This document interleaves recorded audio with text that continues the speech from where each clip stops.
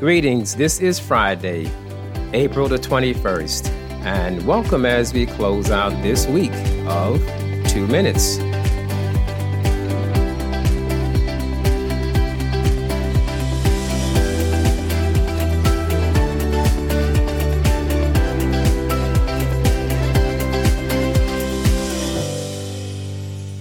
In the parable of the prodigal son, we left off with the father honoring the younger son's request to give him his portion of the estate.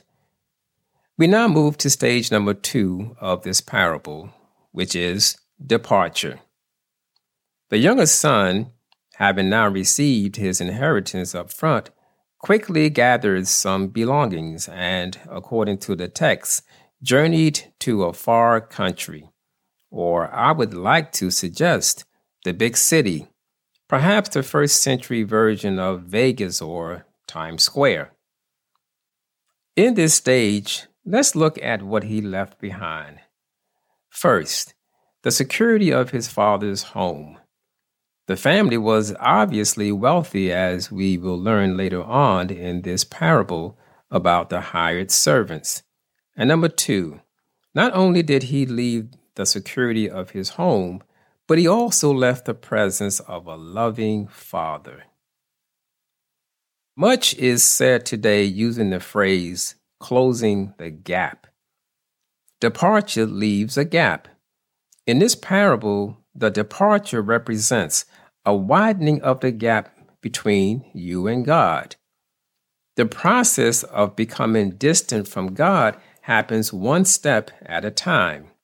Small steps add up to a widening distance. People sometimes ask, where was God when such and such was happening to me? Perhaps the question should be, where were you?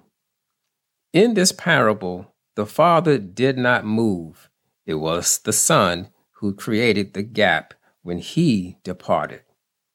In this regard, it is the individual who takes the first and all subsequent steps when they depart from God. So, we have this inexperienced and, dare to say, naive young man leaving his father's home with a wad of cash, headed for the big city, ready to play fast and loose. And now, with this infusion of wealth, we move to stage number 3, which is living to the max. There was no one who he was accountable to.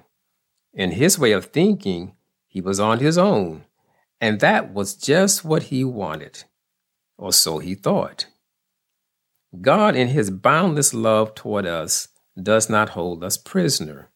We were created with free will, and as such, we can leave his home if we decide.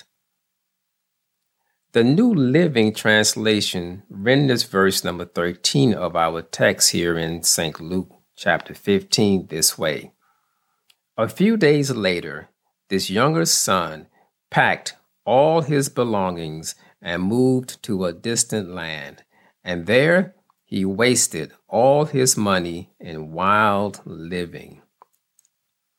There is a popular proverb that says, "A fool and his money are soon parted." In the next episode of this young man's journey, because of his lavish and extravagant spending, he enters stage number 4, which is bankruptcy. May God bless you and your family, and may you have a safe and extraordinary and a jubilant weekend.